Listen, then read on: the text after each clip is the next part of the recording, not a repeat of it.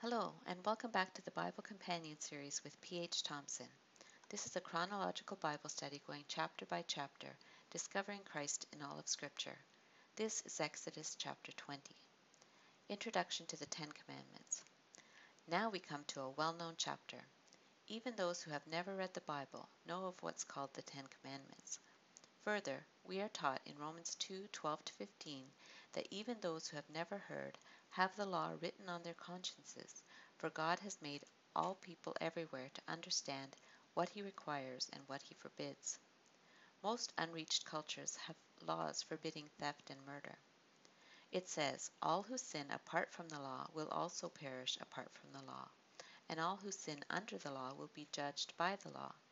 For it is not those who hear the law who are righteous in God's sight, but it is those who obey the law who will be declared righteous." Indeed, when Gentiles who do not have the law do by nature the things required by the law, they are a law for themselves, even though they do not have the law. They show that the requirements of the law are written on their hearts, their consciences also bearing witness, and their thoughts sometimes accusing and at other times even defending them. Scripture refers to these as the Ten Commandments in several places.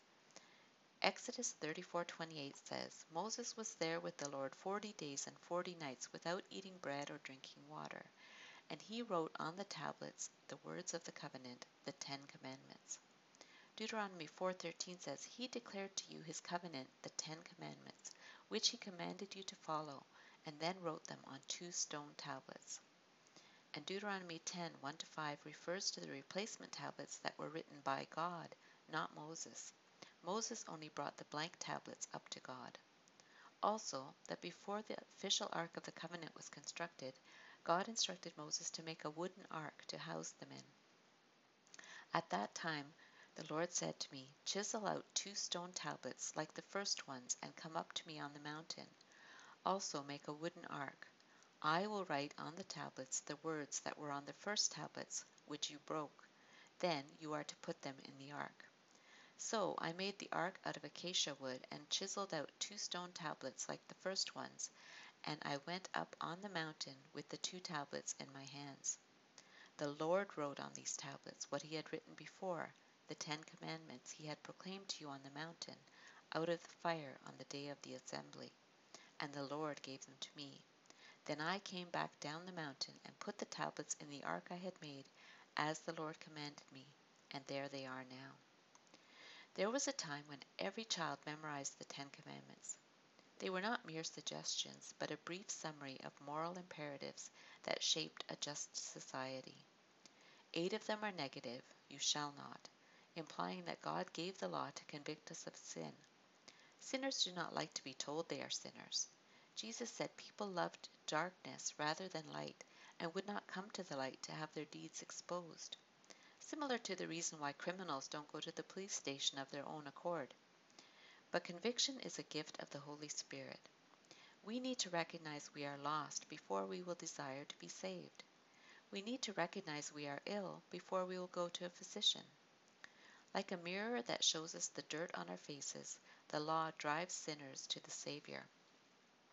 But just as you wouldn't try to wash your face with a mirror, neither should you try to find acceptance with God by keeping the law, which you wouldn't be able to anyway. Some people, if you were to ask what God expects of them, they'd answer either keep the 10 Commandments, or the Golden Rule, or the Sermon on the Mount. Or failing that, just try your best. We're only human after all. Others see the 10 Commandments as a ladder to heaven, which is required of all people. Still others view them as optional, much like an exam which instructs, answer 6 of the following 10 questions. That the Bible is called the Word of God is based on the fact that no less than 1,150 times we are told God spoke, God said, the Lord said, or this is what the Lord says. We are also told that he told Moses or Joshua or the prophets to write what they have seen and heard from him. But this is the only place where we see God himself writing. The 10 Commandments are also later referred to as the Decalogue, or 10 words, from deca, 10, and logos, word. They are direct commands and precepts given in the second person. It's spoken directly to the people as individuals responsible to obey. Other law codes of the time, like the Code of Hammurabi or other recently discovered Mesopotamian written laws, were styled more in the form of case law or if-then statements, listing an offense with a penalty if the offense occurred. They are also divided roughly into two parts. The first four are vertical, relating to our relationship with God. This is commonly called the first table. The final six are horizontal, relating to our relationship with others. This is commonly called the second table. A few include the basis for the law, such as the creation precedent for the Sabbath rest. The Ten Commandments have also been referred to as the moral law, or a transcript of God's holiness. He is everything we are not. It is an unattainable standard in this life, but one that God gives nonetheless to reveal to us our sin and our inability to keep His laws in our own strength. God would then go on to give a total of 613 laws Israel was to keep, but these 10 were the overarching commands, while the others spelled out specifically how one was to demonstrate this love for God and his neighbor. The other laws make no sense without them. Verses 1 through 17, the Ten Commandments. The first commandment spoken by God was, I am the Lord your God, who brought you out of Egypt, out of the land of slavery. You shall have no other gods before me or in opposition to me. This is appropriate in light of what he had done for them in bringing them out of Egypt after soundly defeating their gods. Pantheism, or the worship of many gods, is incompatible with monotheism, which is the worship of one God, and is nonsensical, since all others are non-gods. We are to worship the Creator, not the creature. Even in the New Covenant, we are still expected to love God supremely. Jesus summed up the whole of the law. In Matthew 22:34-40, he says, hearing that Jesus had silenced the Sadducees, the Pharisees got together. One of them, an expert in the law, tested him with this question, Teacher, which is the greatest commandment in the law? Jesus replied, Love the Lord your God with all your heart and with all your soul and with all your mind. This is the first and greatest commandment. And the second is like it. Love your neighbor as yourself. All the law and the prophets hang on these two commandments. In saying this, he was not replacing the Ten Commandments, but summarizing them, showing how they are fulfilled. Do you want to know how to love God with all your heart, soul, and mind? See the first four commandments. Do you want to know how to love your neighbor as yourself? See the final six commandments. The second commandment is, You shall not make for yourself an image in the form of anything in heaven above, or on the earth beneath, or in the waters below. You shall not bow down to them or worship them, for I, the Lord your God, am a jealous God, punishing the children for the sin of the parents to the third and fourth generation of those who hate me, but showing love to 1,000 generations of those who love me and keep my commandments. This would be repeated in Exodus 34:17, Do not make any idols. This would include superstitious thoughts, which fear evil spirits or the unknown, or a trust in magic or chance. Later, God would impose the death penalty for idolatry. The basis of this was the jealousy of God, which provokes his wrath. Unlike our jealousy, which is sinful, God's jealousy is right and good, because he alone is worthy of worship, and therefore demands we love him supremely. Unlike us, he is not insecure, needing our love to feel complete. Rather, we should love him simply because he is the only truly lovable being in all the universe. In Deuteronomy 32:21, God says, They made me jealous by what is no God, and angered me with their worthless idols. I will make them envious by those who are not a people. I will make them angry by a nation that has no understanding. This was a prophecy about the inclusion of the Gentiles in the people of God. Even in the New Testament, Paul and Barnabas told the people in Lystra who worshipped many gods and had even begun worshipping them, Friends, why are you doing this? We too are only human like you. We are bringing you good news, telling you to turn from these worthless things to the living God, who made the heavens and the earth and the sea and everything in them. Idols are often referred to as worthless. This compares them to God, who alone is worthy. Even the word worship refers to the worthiness of the one we adore and revere. Idolatry is worshipping anything other than God as if it were God. During the time of the Old Testament, the surrounding nations had idols in the form of animals, like the golden calf, people, like Nebuchadnezzar, hybrids of the two, like Dagon, the half fish, half man god, and the host of heaven, stars, sun, or moon. Later, God would tell them that since he had no body, it was absurd to try to make an image of him. Then the Lord spoke to you out of the fire. You heard the sound of words, but saw no form. There was only a voice. You saw no form of any kind the day the Lord spoke to you at Horeb out of the fire. Therefore, watch yourselves very carefully, so that you do not become corrupt, and make for yourselves an idol, an image of any shape, whether formed like a man or a woman, or like any animal on earth, or any bird that flies in the air, or like any creature that moves along the ground, or any fish in the waters below. And when you look up to the sky and see the sun, the moon, and the stars, all the heavenly array, do not be enticed into bowing down to them and worshipping things the Lord your God has apportioned to all the nations under heaven. But as for you, the Lord took you and brought you out of the iron smelting furnace, out of Egypt, to be the people of his inheritance, as you now are. So this command also carries over into the New Testament. The Apostle John says, Dear children, keep yourselves from idols. Although idolatry is still practiced all over the world, even if we don't bow down before a statue, we worship idols whenever we put anything before God as first in our hearts.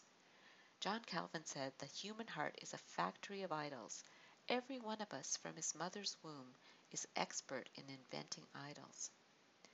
The Roman Catholic Church, in order to avoid their very clear violation of this command with all their statues and icons, skips over this command and instead omits the second commandment while dividing the 10th in order to maintain the total number of 10. This makes the fourth commandment about the Sabbath in third place and the fifth commandment the fourth, etc. Please research this for yourself in the Catechism of the Catholic Church. It's there very clearly. A word about the phrase, punishing the children for the sin of the parents to the third and fourth generation of those who hate me, but showing love to 1,000 generations of those who love me and keep my commandments. Moses makes it clear later on that parents are not to be punished for the sins of their parents or vice versa, but that each person would bear their own sin. Deuteronomy 24:16 says, Parents are not to be put to death for their children, nor children put to death for their parents. Each will die for their own sin. This was demonstrated in the rebellion of Korah in Numbers 16. The men were killed when the earth swallowed them up, but the children were not. We see this in Numbers 26. Ezekiel 18:4-32 explains this in more detail, but essentially it says, The one who sins is the one who will die. Therefore, we must ask what this verse refers to. When a person lives in rebellion to God with all that is involved in it, children will experience the consequences and impact of such disobedience. The effect of disobedience becomes so embedded that its effect is felt several generations on.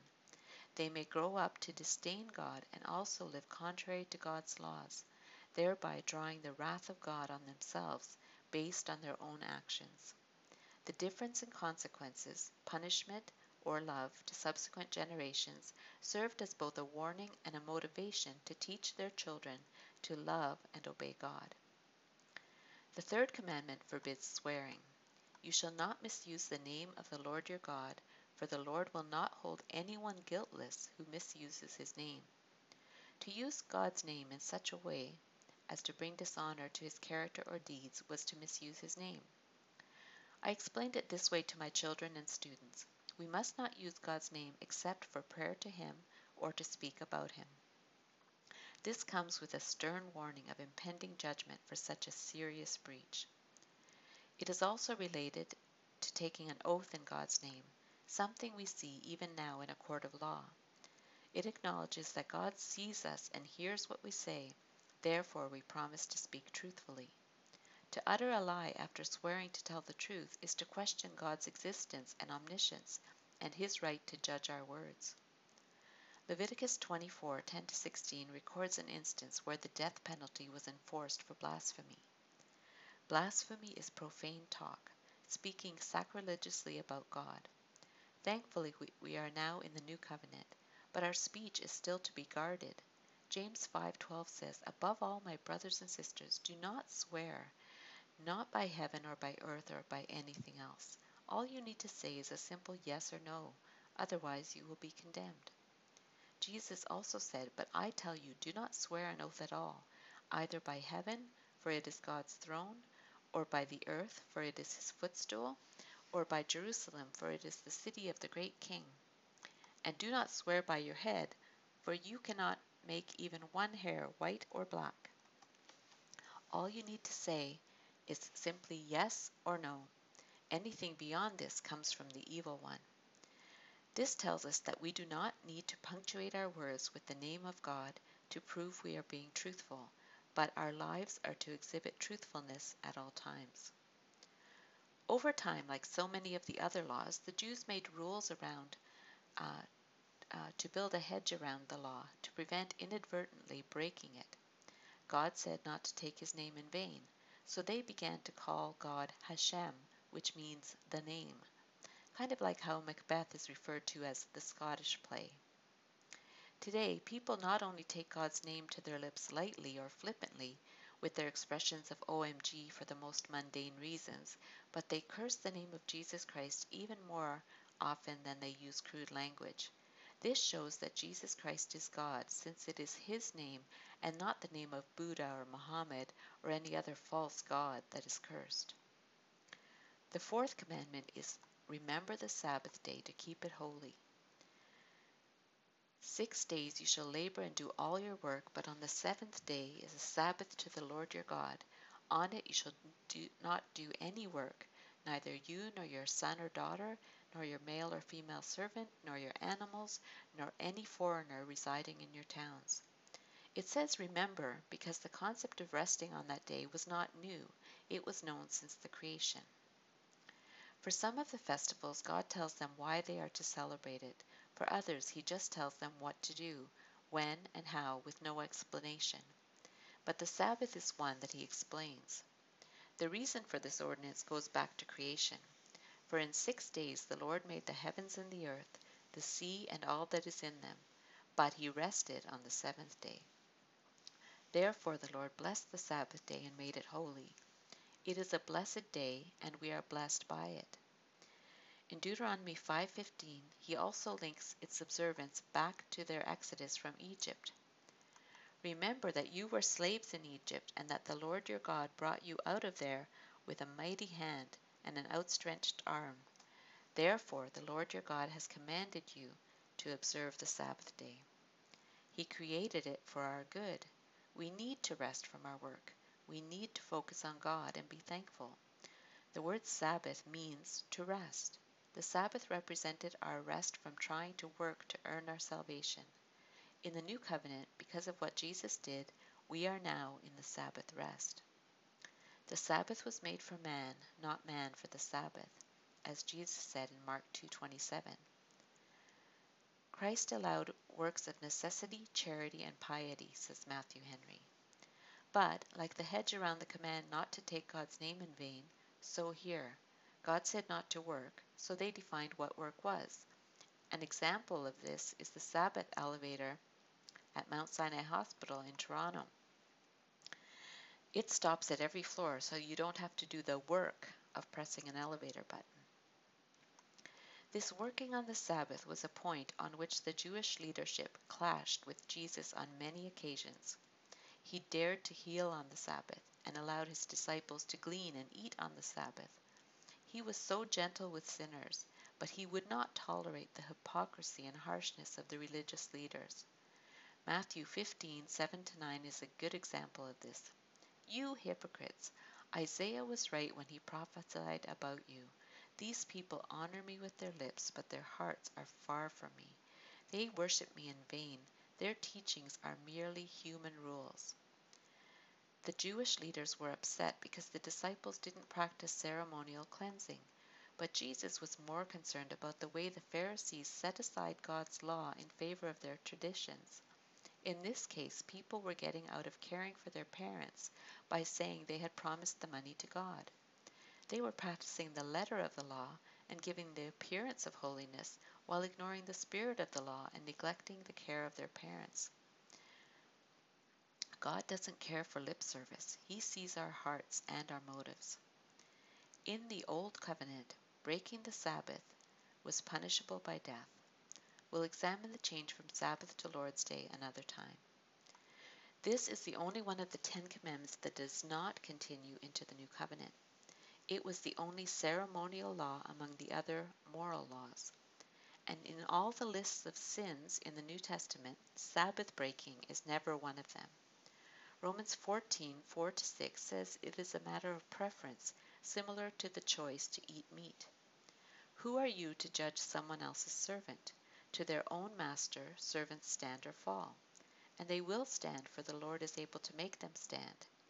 One person considers one day more sacred than another considers every day alike. Each of them should be fully convinced in their own mind. Whoever regards one day as special does so to the Lord. Whoever eats meat does so to the Lord, for they give thanks to God, and whoever abstains does so to the Lord and gives thanks to God. In fact, Colossians 2:16-17 nullifies this law. Therefore, do not let anyone judge you by what you eat or drink, or with regard to a religious festival, a new moon celebration, or a Sabbath day. These are a shadow of the things that were to come. The reality, however, is found in Christ. We'll examine this in greater detail in other passages. The 5th commandment was, honor your father and your mother, so that you may live long in the land the Lord your God is giving you. The stability of the family unit corresponds to stability in society. Part of this depends on reverence and respect of parents by children. While young, they are to submit to their authority, and when they are older, they are to continue to show respect and care for them. Under the Old Covenant, rebellion to parental authority could be punishable by death. We're not told if this possible scenario ever occurred. Ezekiel 22 links contemptible treatment of parents as one of the reasons for exile. The Apostle Paul applied this to believers. Children, obey your parents in the Lord, for this is right. Honor your father and mother, which is the first commandment with a promise, so that it may go well with you, and that you may enjoy long life on the earth. Adult believers are to care for their elderly parents, and so relieve the church from this burden. To fail to do so would be to deny the faith and act worse than an unbeliever. Jesus said this as well in Matthew 15:3-6. The 6th commandment was, you shall not murder. Some versions of the Bible say you shall not kill, but it refers to intentional murder, not killing animals or executing criminals. Included in this would be suicide, which is self-murder. The basis of this law relates to the command given after the flood. God promised to judge and called for capital punishment for murder because people are made in the image of God. And for your lifeblood I will surely demand an accounting. I will demand an accounting from every animal, and from each human being too I will demand an accounting for the life of another human being. Whoever sheds human blood, by humans shall their blood be shed. For in the image of God has God made mankind. Later, God would provide for the safety of people guilty of inadvertent manslaughter through cities of refuge until their case could be heard. But these places could not be used to shelter murderers. In the New Covenant, Jesus elevates it so that even anger, hatred, or murderous thoughts were as serious as murder. The 7th commandment was, you shall not commit adultery.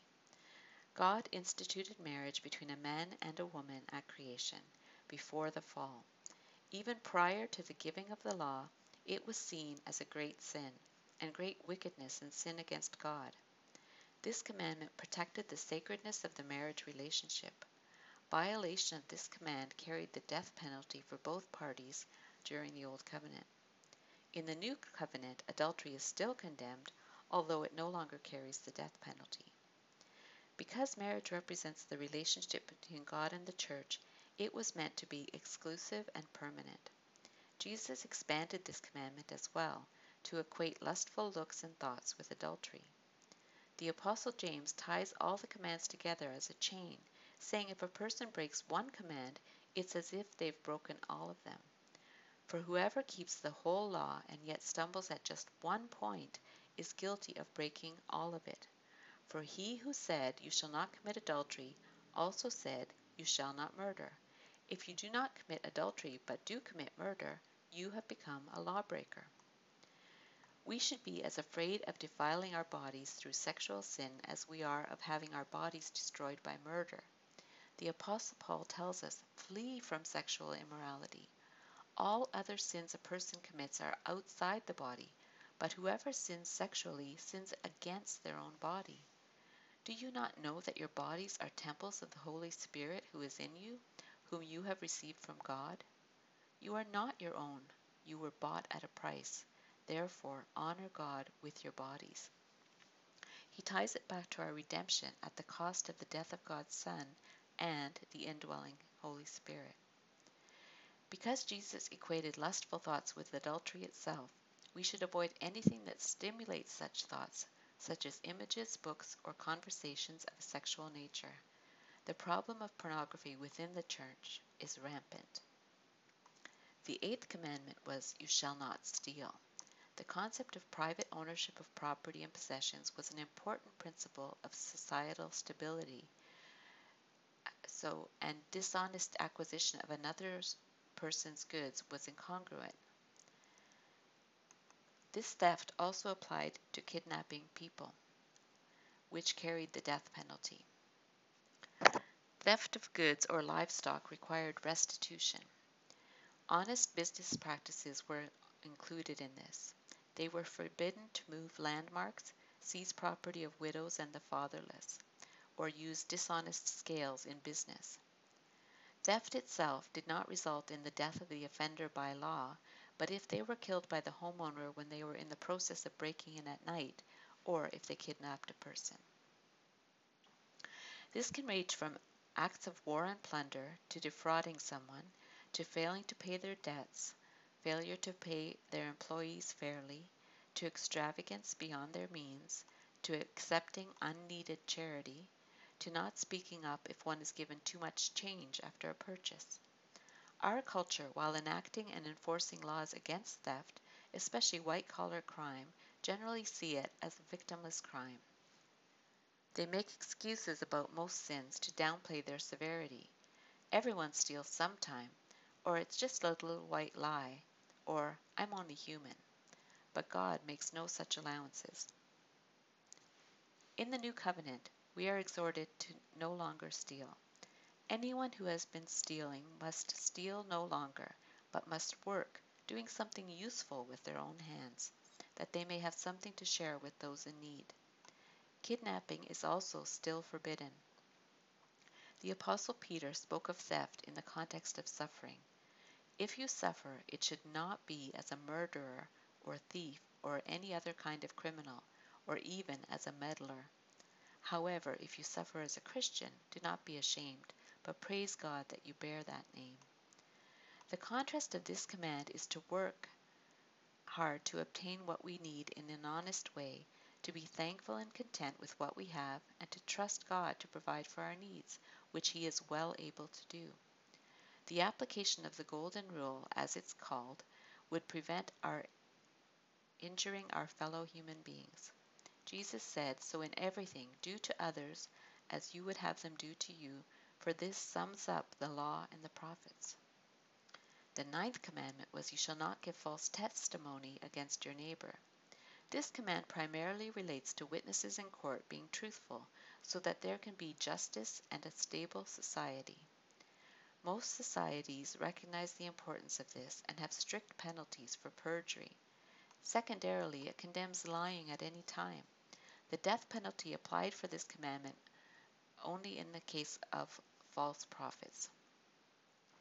But a prophet who presumes to speak in my name anything I have not commanded, or a prophet who speaks in the name of other gods, is to be put to death. In the case of a false witness, if it is discovered in the course of the trial, then they will receive the penalty that would have been due to the defendant if their lies would have been successful in condemning them. This may have included death. An example of this is in 1 Kings 21:13, where Jezebel had two scoundrels bring false accusations and testimony against Nabal, resulting in his being stoned to death for his property being seized by King Ahab. Here we have three commands broken: lying, murder, and theft. Lies are characteristics of unbelievers. We are born liars. Psalm 58:3 says, "Even from birth the wicked go astray, from the womb they are wayward, spreading lies." Other sins of speech include gossip, slander, flattery, malicious talk, filthy jesting, and anything said about someone designed to hurt or deceive our neighbor, to ruin their reputation or good name. How much this command is broken every day among all classes of people. Such sins are always included in the lists of sins, along with sins such as murder and adultery. God doesn't think they are insignificant. Believers were encouraged to keep your tongue from evil and your lips from telling lies. In the New Covenant, false witnesses were brought forward against Jesus and Stephen. Both times it resulted in the unlawful death of the defendant. Jesus said that lying originated in the Garden of Eden with Satan, the father of lies. You belong to your father, the devil, and you want to carry out your father's desires. He was a murderer from the beginning, not holding to the truth, for there is no truth in him. When he lies, he speaks his native language, for he is a liar and the father of lies. Christians should be truthful. Colossians 3:9 says, "Do not lie to each other, since you have taken off your old self with its practices." In the description of the New Jerusalem, believers are inside and liars are outside. It says, outside are the dogs, those who practice magic arts, the sexually immoral, the murderers, the idolaters, and everyone who loves and practices falsehood. Revelation 22:15. The 10th commandment is, "You shall not covet your neighbor's house. You shall not covet your neighbor's wife, or his male or female servant, his ox or donkey, or anything that belongs to your neighbor." While the laws against murder, theft, perjury, and adultery are actions that can be seen and cause injury to others, coveting occurs in the mind and is the wrong desire to have something that will gratify ourselves. We cannot see the thoughts of others, nor can they see ours, but God does. Our thoughts and motives are not hidden from Him. They are often the precursors to the actions mentioned.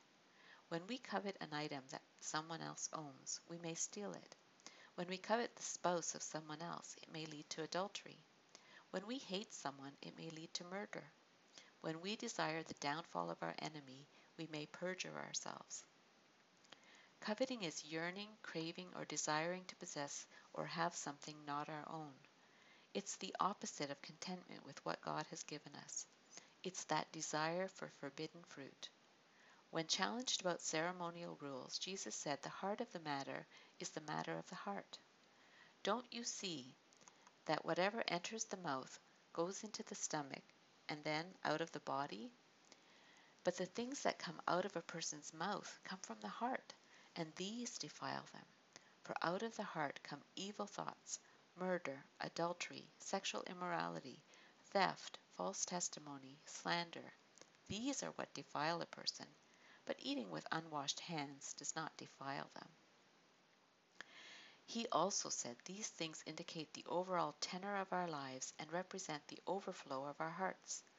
A good man brings good things out of the good stored up in his heart, and an evil man brings evil things out of the evil stored up in his heart. For the mouth speaks what the heart is full of. He also warned against covetousness, because there is more to life than possessions. Then he said to them, Watch out! Be on your guard against all kinds of greed. Life does not consist in an abundance of possessions. The Apostle Paul also warns his readers, but godliness with contentment is great gain. For we brought nothing into the world, and we can take nothing out of it. But if we have food and clothing, we will be content with that. Those who want to get rich fall into temptation and a trap, and into many foolish and harmful desires that plunge people into ruin and destruction. For the love of money is a root of all kinds of evil. Some people eager for money have wandered from the faith and pierced themselves with many griefs. While we may flatter ourselves that we have not broken the big commandments of murder, theft, perjury, or adultery, none of us would dare to say we have never coveted something that didn't belong to us. Paul showed how love fulfilled the law. Let no debt remain outstanding except the continuing debt to love one another, for whoever loves others has fulfilled the law. The commandments, you shall not commit adultery, you shall not murder, you shall not steal, you shall not covet, and whatever other command there may be, are summed up in this one command: love your neighbor as yourself. Love does no harm to a neighbor. Therefore, love is the fulfillment of the law. Rather than flatter ourselves that we keep these laws, these commandments should make us put a hand over our mouths. Paul says, "Now we know that whatever the law says, it says to those who are under the law, so that every mouth may be silenced and the whole world held accountable to God. Therefore no one will be declared righteous in God's sight by the works of the law. Rather, through the law we become conscious of our sin." How can we dare defend ourselves? We are guilty in thought, word, and deed. We need to repent, cry out to God for mercy, and appeal to Jesus, the one and only Savior who can forgive us for our rebellion. Verses 18 through 21, the people's response. The sights and sounds that accompanied the giving of the law, thunder and lightning and trumpet sounds, smoke and earthquakes, caused the people to tremble with fear. Prior to nuclear holocausts, displays of nature were the most terrifying thing a person could experience. There was no need to fear they would rush forward out of curiosity. They stayed at a distance. They even said to Moses, "Speak to us yourself and we will listen, but do not have God speak to us or we will die." Even this one encounter with a small demonstration of God's power was enough for the people to think they could die. They were not flippant in their attitudes towards God. They would rather have Moses continue to be the go-between, and they promised to listen. They believed him now that God had spoken to him. The writer of the Hebrews spoke of this day. "You have not come to a mountain that can be touched and that is burning with fire, to darkness, gloom, and storm, to a trumpet blast, or to such a voice speaking words that those who heard it begged that no further word be spoken to them," and compared it to the joyful mountain with Jesus as our mediator instead of Moses. Moses tries to comfort them. "Do not be afraid. God has come to test you, so that the fear of God will be with you to keep you from sinning." He reminded them that the proper fear of God deterred sin. God was showing them he was not a domesticated deity, but a powerful, awesome, terrifying God. Nevertheless, the people remained at a distance while Moses approached the thick darkness where God was. Verses 22 and 23, warning against idolatry. Then, while this event is fresh in their minds, God tells Moses to pass on this message to the Israelites: "You have seen for yourselves that I have spoken to you from heaven. Do not make any gods to be alongside me. Do not make for yourselves gods of silver or gods of gold." He warns against idolatry because it makes no sense to make an idol in any shape, since God is a spirit. Verses 24 through 26, altars. The final instructions from God in this section relate to the type of altar he requires for the people to make their sacrifices on. "Make an altar of earth for me, and sacrifice on it your burnt offerings and fellowship offerings, your sheep and your goats and your cattle. Wherever I cause my name to be honored, I will come to you and bless you. If you make an altar of stones for me, do not build it with dressed stones, for you will defile it if you use a tool on it. And do not go up on my altar by steps, or your private parts may be exposed. Altars and sacrifice had been in place since the Garden of Eden. At this point it was to be made of a mound of dirt with rocks. It was not to be fashioned with tools. He also makes the first reference to wherever I cause my name to be honored. This will ultimately be Jerusalem, but it will begin with Shiloh and then with Gibeon. Finally, even the way they dress when they make their offering was prescribed, so nothing profane would be associated with it. Because of who he is, only God has the authority to decide what sin is. We may come up with other lists. We may not feel the sins against God are on par with sins against people. We may not have included idolatry as a sin at all. Most of the world, even if they disapprove of adultery on some level, still shrug it off as a matter between two, or in this case, three people. But a holy God has written these things in order to convict us, to show us how we don't measure up. We don't have to go any farther than the first law to see we are lawbreakers. The standard is there, we see it, we are commanded to be holy as God is holy, and yet we cannot keep it fully and perfectly. Some of the laws relate to our inner being, as God sees all and expects true obedience, not lip service or hypocrisy. Our motivation is to be love, first to God, then to others. Scarlet Threads. So what scarlet threads or hints of Jesus and the Gospels do we find in this chapter? God could have given the law to the Israelites while they were still in Egypt, but then they'd think their obedience was a prerequisite for their redemption. Instead, the law was given after they were graciously redeemed from slavery. Yet obedience is not unimportant. Our obedience to God's commands follows our redemption. We are not saved by keeping the law, but by the grace of God. The law was given on the third day, as God said. Jesus was raised from the dead on the third day, as he said. This is the only time it is recorded that God himself wrote something. In the New Testament, Jesus is only recorded once as writing anything. When he wrote in the sand when the woman was brought to him charged with adultery. It's believed he wrote some of the laws the accusers had broken, convicting them of their own sin. The law was written on tablets of stone. In the New Covenant, it is written on our hearts, enabling us to obey. God allowed people other than Moses to hear his voice. Prior to this, Adam and Eve, Cain, Hagar, Abraham, Sarah, Isaac, Jacob, Rebekah, etc. heard it as well. Moses represents the law. Another person who heard his voice was Elijah, who represents the prophets. But this is the only time when 2 million people heard his voice at once. In the New Testament, God spoke from heaven 3 times to commend Jesus. Some say God wouldn't demand something we are incapable of doing, but he does. He set the standard of his law, which none of us can keep. We must admit we are helpless and hopeless and cry out for a Savior. In the New Covenant, we are commanded to repent and believe, but we are unable to unless God regenerates us.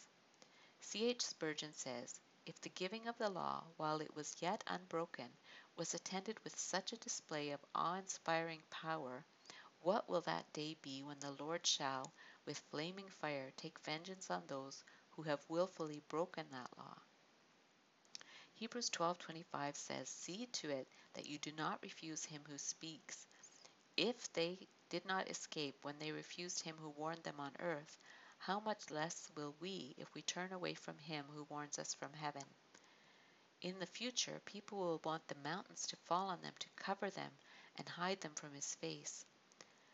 The people were afraid of God, but Moses told them God was testing them and teaching them to fear him, to keep them from sinning, because the fear of God is the beginning of wisdom. They are his people, not just because of creation or the covenant with Abraham, but because he is their Redeemer. We are likewise his because of creation, covenant, and redemption. The people wanted Moses to be the mediator between themselves and God. Jesus is the only mediator now. We looked at each law individually and saw how it carried over into the new covenant. Moses was the lawgiver. Jesus was the lawgiver and could supersede anything Moses said. He would say, "You have heard. but I say to you. If you enjoyed this podcast, please subscribe and comment. Continue listening for Exodus chapter 21. May God bless the study of His Word.